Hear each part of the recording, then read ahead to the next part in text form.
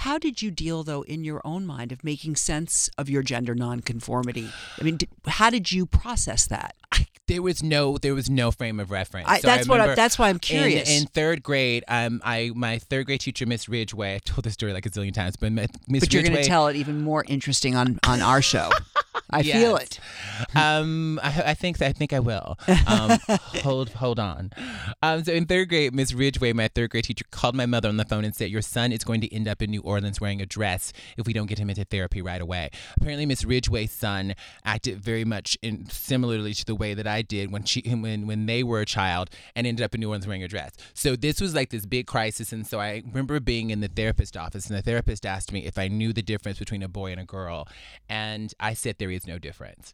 And I said that because everybody was telling me that I was a boy, but I knew that I was a girl. I just like I'm really? a girl. I knew it. But everyone was telling me I was a boy, so I reasoned that there must not be any difference. And so in my mind, in my third grade mind, I was like, there's no differences between boys and girls because I'm a girl and everybody's telling me that I'm a boy. So that's kind of how I processed it. So it was a non-issue for you. You were a girl. Oh, it wasn't an issue for me. It was an issue for everybody else. Right, but that's fascinating. In your mind, there was no issue. Exactly, and and it was really an issue for everyone else, and I was shamed for it. I was.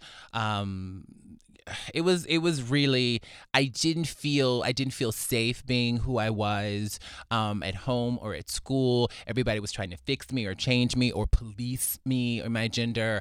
So did they take you to a doctor? Did they take you to therapist? Did you just? Well, no, that was at the therapist office, and so I was in the therapist, and then they eventually, I don't always tell this on in media, but they wanted to. The therapist was like, they have a basically a sort of conversion therapy. Right. They were like, we can inject them with testosterone to make them more masculine. And so that was like the conversation. Okay, that is so awful. That was the conversation that was happening. And they were basically planning to do this with my mother's permission. And luckily for me, my mother was like, I think my mother, like, what's great, I think my mother would have done it if she just wasn't averse to like drugs and surgery and just all that stuff. When I went to transition later on, she was just like most freaked out about surgery and hormones and stuff. So something didn't seem right to her about injecting a third grader with testosterone. I wasn't even producing a third grader is like not even in puberty yet. So I wasn't even producing testosterone for them to have.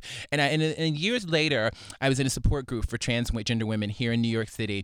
And I was hearing stories from other trans women, and I just remembered this. And a trans woman in the group said that when she was 12 years old, they injected her with testosterone to make her more masculine. So this is something that they were doing, and it didn't work. She was still she's in the transgender woman's group, but it made her transition that much harder because they pumped up the testosterone in her system. So it was just that's torture. Blessed that didn't happen. Testosterone for a trans woman is it's evil. For me, like testosterone, it's like evil and horrible. And for years I was like, get this testosterone out of my body. I don't make any anymore, which is great.